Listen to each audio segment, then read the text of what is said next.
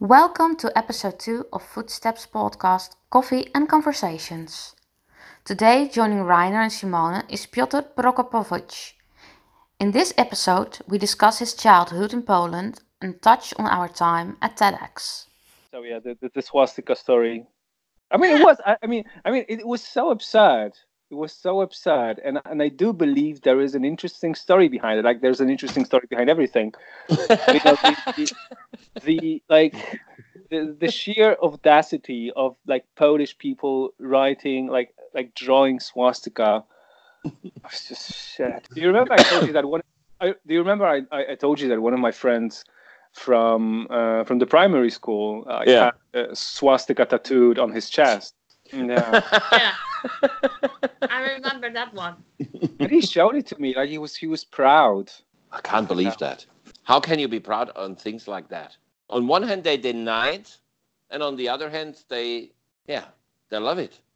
I think that at the very basic level, it just has the right shock value.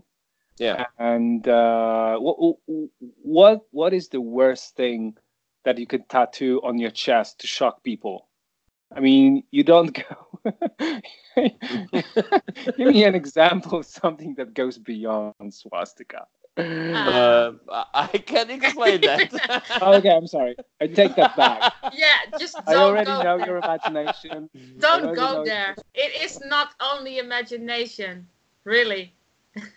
Don't go there, really. Don't. For a German grandson, I think it was really tough to do that.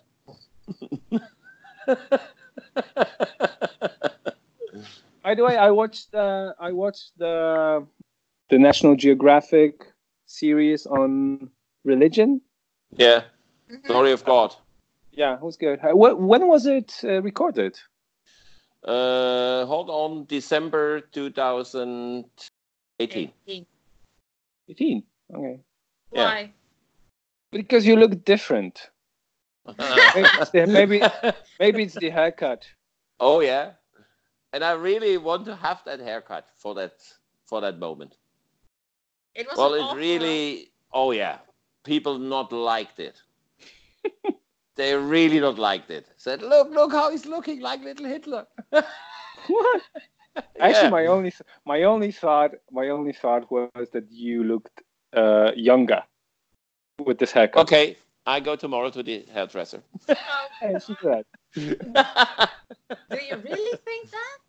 Yeah, I honestly thought that. Yeah. I just. That's why I'm asking when it was recorded, because I was thinking, Rainer looks young. And who made the decision about recording it in Czech Republic? Because you could imagine I expected Auschwitz. Yeah, So why was it? that belongs to Thomas Kraus. His father was one of he was in the first transport to Auschwitz. Yeah. So in the next story we make, a Story of God as well, is in Auschwitz. So he comes with me to Auschwitz. Okay. So I think the storyboard was like a little bit on that way. We show each other our homes. So Got where it. our family grows up. Got it.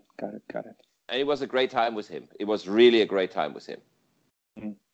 To talk with him, to deal with him, and to see his point of view. Mm. But on the end, it's always the same point of view. Never let it happen.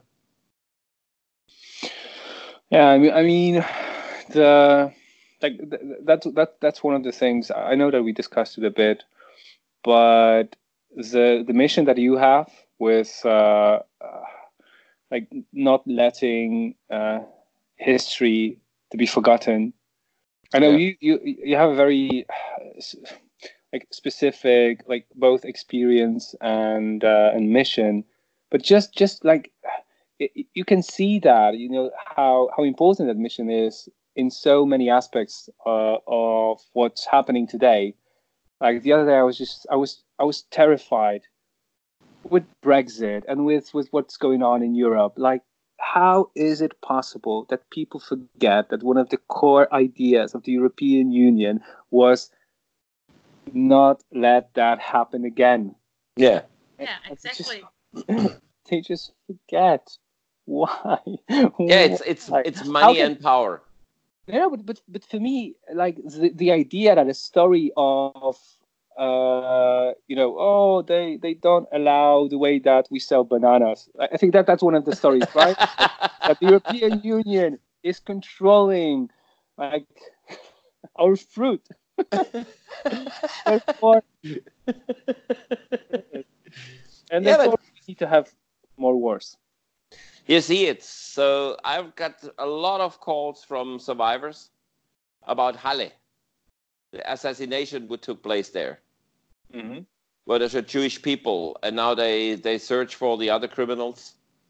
But it's typical. You see, it starts again. And everybody said in Germany, no, AfD, NPD, it's a minority. No, it not depends on the minority. Yeah. It depends on the activity inside the group. Absolutely. So you can a bunch of 3 or 4 people, and you can create mass killings, or you're a bunch of 300 and you only make 1 kill. I think it not depends on the size of the group, on the activity in the group. And if you have all these sick brains in it, and these guys must be sick brains, and they were so well prepared with all their camouflage jackets, machine guns, Jesus. And that's in Germany. Yeah, them more here in the Netherlands as well. Yeah. So that's an overtake in Europe right now. Yeah. You have that everywhere. Go to Sweden. Sweden was a country, or is still a country, which is open. Everybody can go there to work, to live there. And now you have these populists who go in any ways against it, break the rules, break the law. And it really scares me a bit, what's going on. Do you think it's like what's behind it? Like, is your interpretation more economic, or is it more, I don't know, the new media? I think it includes everything. I think it includes everything. Well, you cannot pick out one piece of it. I think you have to see the whole image. It's like when we spoke. Do you remember when we were at the event, the Tedx event, and I talked with you about my education about the ecological pedagogy and the system with every, and I think it's like that. Everything is combined with each other. Yeah. And at the end, and at the end you have a result. You cannot see one thing as a separate, as a separate part. And I think that's the problem we have in Europe. They pick out something which generates money or generates power, but nothing else. I think that's the main problem we have. So everybody is yelling in Germany as well, yelling about refugees and migrants, but nobody really asks about why it happens, why we have these people. So we sell weapons in these countries to get oil, get economic stuff. And on the end, these people come back to our country where they said, okay, it's impossible to live there anymore with all the terrorism and attacks. So what should we do? To say no? We only are interested to make money with weapons in your country and to rob everything you have? That's the bigger image, I think. And we should take care about that. Yeah, and what frightens me is this normalization of the language of hate. Mm-hmm. Like the things that you can say right now on social media, even on like TV, would never be tolerated like 10 years ago, 20 years ago, 30 years ago. Because, and again, coming back to history, I think the memory of what happened just a couple of decades before was so fresh that you can always say, like, this type of language is what actually like gave us the greatest atrocities of the 20th century. Like, we can't have that again. We can't allow for that. Of course not. I think they were there. Yeah, but I think right now it's just. But now it's easy. It's the things they were said. You said now. Then it wasn't tolerated, but they were there. They were sad. They were true even, and But now we have a network which make it with one click very easy to spread it to the entire world. In the Nazi regime time, it was months to prepare a propaganda. Today, you have a microsecond and you reach 30 million people in one click. And people, especially the youth, don't realize what I see at schools, if I speak to them. They really don't have that bigger picture yet because, okay, if I post it, it's on there. And everybody, the whole world can see it. It's their thoughts are only at the community of their Facebook group or something, not bigger. They don't have the bigger picture yet. But that's a part of education as well. Yeah. Schools or universities not reading students or scholars in the right way. They should teach history. That should be a main focus as well. How can someone in Germany, without the knowledge of what happens in the Second World War, how can he lead the country? How can he be a politician or a lawyer? That's impossible for me. You need the structure of your country. You need the good as well as the bad times, and that's part of it. But wouldn't you say, at least this is my impression, not being an expert in the field, but my impression has always been that Germany has actually achieved the most when it comes to trying to cope with history and that actual, students learn a lot of history in schools, like the Holocaust. Isn't it like a substantial part of the conversation in Germany? Yeah. Wouldn't you say? No, I agree with you. But the German problem at all was we wrote a lot of good books, but they're academic ways. So the youth will not read that. The youth is not interested in reading academic books. They really not understood it. So, and if they make a big thing out of it in the world, the Germans take care about stuff like that.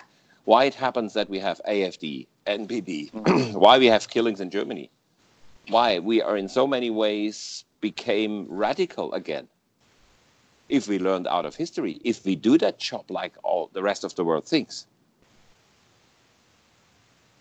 We should normally have in Germany, we should be a role model for things like that. But we aren't. Never ever. And that's a problem I had. That's why I left the country. Then I went to America and I saw it's the same crap. Sure. Yeah, you can go everywhere right now. How do you experience it in Poland? What do you mean? Well, the situation itself, the racism. I'm trying to make sense of my experiences. I'm not an expert in the field, so I don't know. Although there are some people in my institute who work on the social understanding of prejudice.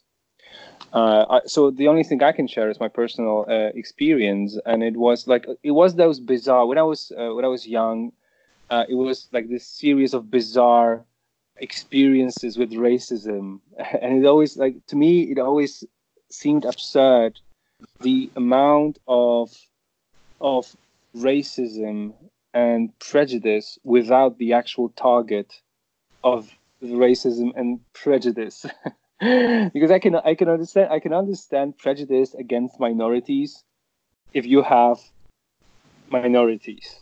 Yeah. But in Poland, which is one of the most homogenous countries in Europe, no, this is think about the absurdity of that. And coming back to this experience with my friend from the elementary school, the blatant racism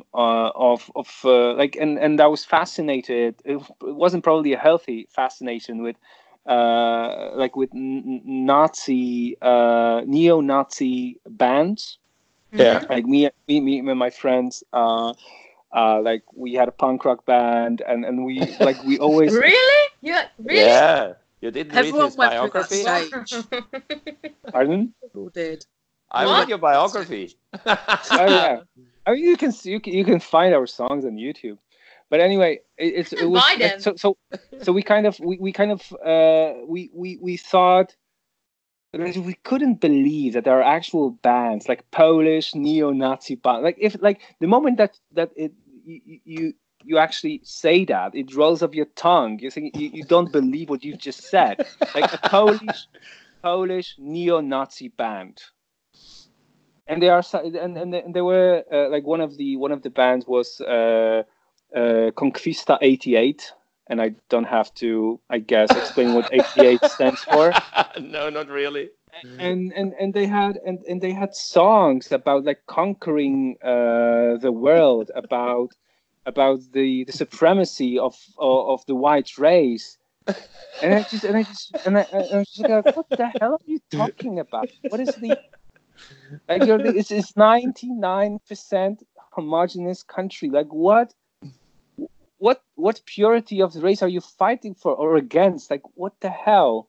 But again, I think but the interpret, like I wouldn't go too far in interpreting that. For me, it's just like trying to find out the most outrageous thing you can have, which is being a neo-Nazi in Poland. And It's really funny to hear that. and then you have a band and you sing about it, and it's like so postmodern in a way. So, but that's my the thing is that was my experience when I lived in Częstochowa. Like there were a lot of skinheads, a lot of neo-Nazis. So we were we were literally afraid of them. It was quite dangerous.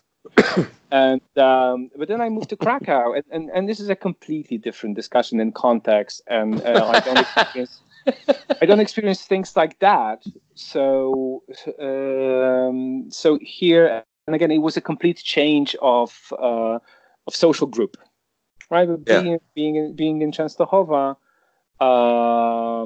like I did not choose the elementary school, right? And so when I went to high school that I chose, like I actually no, I'm sorry. I was about to say that I didn't have a single racist friend, and I said no. There's actually one. I was pretty that's how you about lived. his fascination. He actually, I remember that he said, "Oh my God, it comes back. Oh my God." Okay, do you have flashbacks? I have flashbacks. Okay. Like it was the first class, and one of my friends actually told us that his hero was Rudolf Hess. Anyway, so yeah, that was absurd, and again, and I really would like to emphasize that the neo-Nazi thing in all of these cases that I just described, I don't think was actually racist. I think it was. I honestly, like those people, I think they were just plainly trying to find something that would make them stand out from the crowd as, these, outrageous individuals, and they just chose like the most stupid and absurd thing possible, which was being a neo-Nazi. But do you really think that was the case? I do. I honestly do. Yeah? Yeah. Why? So one thing is that the guy that I described with Rudolf Hess as his hero, I actually got to be friends with him. and of all the things I could say about him, racist would not be one of them. I honestly don't think he had any beliefs or preconceptions about race. It was just to shock us.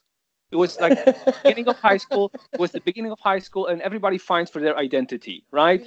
Yeah. And he wanted to have something that would make him stand out. Honestly, because later, like 2 months ago, when he stopped being a Nazi, and that actually happened. He just stopped. And it wasn't an issue anymore. And like I've never heard a racist thing from him. Wow, that's so So incredible. that is bizarre, and I don't think there's any kind of reflection. There was any kind of reflection behind it. So I wouldn't. That wasn't. I think what I want to say is that did not terrify me. Yeah. Right now, I am terrified. And why You are know what you I mean? terrified? Yes, I know what I mean, but why, Just what makes, because I see real prejudice and racism right now. yeah, Yeah. yeah, And the stories I just told you that are absurd and funny, because they are in this absurd way. Like I wasn't scared. Like it wasn't. I was, for example, I was afraid. Like I was afraid for my physical safety because skinheads could have beaten me up. But it wasn't that another thing. It wasn't for the racist reason. It's because they needed somebody to hate, and and that's it. I wasn't terrified. That was me shooting like young people doing stupid things and choosing like the most outrageous way of doing that. But right now, like looking, like reading what's going on in the world, and experiencing that in the US, in Poland, and in general in Europe, like talking to my friends from the UK about Brexit, it's a scary, and this is one of the things that our lab in Maryland is working on, like the relationship between threat and tightening of cultures, right? That Yeah. the more threat you generate, the more likely you are to have like tighter norms, to have turning towards the autocrats. And I have no, and again, I'm not, I don't know like tenth of it. Like I feel I'm it's so overwhelming. I like to think that I understand things, Yeah. but this just goes, I'm overwhelmed. I have no idea what's going on. I have no idea how that's possible. And I'm kind of like, I have days in which I think that is just human nature, and it's always been there. And the only difference is that when I know Trump is president, it's more normalized. When Obama is president, it is less normalized. But like all the bad things are always there, and are just waiting to be released. Yeah. And on different days, on different occasions, I'm thinking, no, it is actually like really cultural, and we can try to change it, and by choosing responsible leaders, and it's impossible to see, like, are the last 60 years, is it a fluke? Like, is it just something that was an accident in the context of history? Like the like 60 years of prosperity, peace, and we have no idea of knowing. Of course not. And that will go on. What did you took back? What was the experience of it all? I mean, I think I already mentioned that it was. I think it was a process. So the first thing, like I enjoyed working on the speech. It was like it kind of forced me. I think Rainer, we talked about it before. The 15 minutes thing, and I think it's both a blessing. It's both a blessing and a curse. And I think for an academic, it's more of a curse than a blessing. Yeah. Because you have the feeling that you're kind of dumbing down your ideas. Yeah. And it's so difficult not to do that, to actually get a message across without making it simplistic. So just staying with simple and avoiding simplistic. I honestly don't think if I succeeded. Oh, of course you did. You did. Yes, you did. You actually did. I mean, it seemed to me that I'm oversimplifying so much. Yeah, but perhaps the point is more that you inspire people, and that if you inspire people, they are going to search for more, right? So, and I think you did a pretty good job at that, because I had not a moment that I just looked at my watch or my phone like, oh God, how long is he continuing? Not a moment, not a second. I No. really had a and you had a yeah, how do you say that? Chemistry Yeah. that you wanted to listen. Yeah, thank you. But what I'm saying, and it's of course it's very nice for you to say that. But it's just to me inspiration. It's not as important as people make it. Like, of course, it's good to be inspired once in a while, but inspiration, just it goes away so fast. Like you're listening to a talk, to like a motivational speech, and you're pumped up, and then Monday comes, and You forgot the half. I think the most of it. I think is important. What is important for you? A conversation. This is why I love like talking to people, and this is why I love podcasts. To be honest. Really? Yeah, because what you have, even if you're on the radio, like I was invited to a radio, and it wasn't that bad, because it was 20 minutes of conversation. That's long, right? For yeah, but still, it's not long enough. But when you go on a podcast and you have like an hour or 90 minutes to discuss important things, I mean, this is the format I feel good with, both as somebody who listens to podcasts and somebody who's actually on podcasts. So talking to people, like exchanging ideas, being inspired by other people's ideas during a conversation. I think conversation is far more powerful than just when somebody goes out there and just shares their ideas. Yeah. So for example, when I'm at the university, and even if I have a class that's mostly talking, I always have like try to have a dialogue with the students, because it's a two-way street. It's so difficult for them to accept, because they expect to have like content delivered to them. But you can have content delivered to you on YouTube with lecturers far better than I am, but you can't have a conversation with them. You can't have Of course not. And that's that's the view. So if I had to like choose the medium for actually something that is enriching, I would go always with a conversation over a TED talk, because should I criticize TED talks? No, because it's great, because it actually got us together, so that's good. But the format of a TED talk is so simplifying, and you always get this attractive 15-minute talk that, if it's prepared well, it is very compelling, well delivered, and but you don't get like the full story. And this is what TED is all about, right? About selling you an idea. Yeah. So therefore, you come there, you sell the idea, and you have all these arguments. And if you're well prepared, if you're a good speaker, they all seem good. But as on the receiving end, you don't have the tools to actually distinguish truth from fiction. So you just take it all in, and if you're lucky, the person that delivers the talk just told you like 15 minutes of truth. But if you're unlucky, he just served you a nice pile of bullshit, and you have no way of knowing that, and you have no way of knowing which one's the case.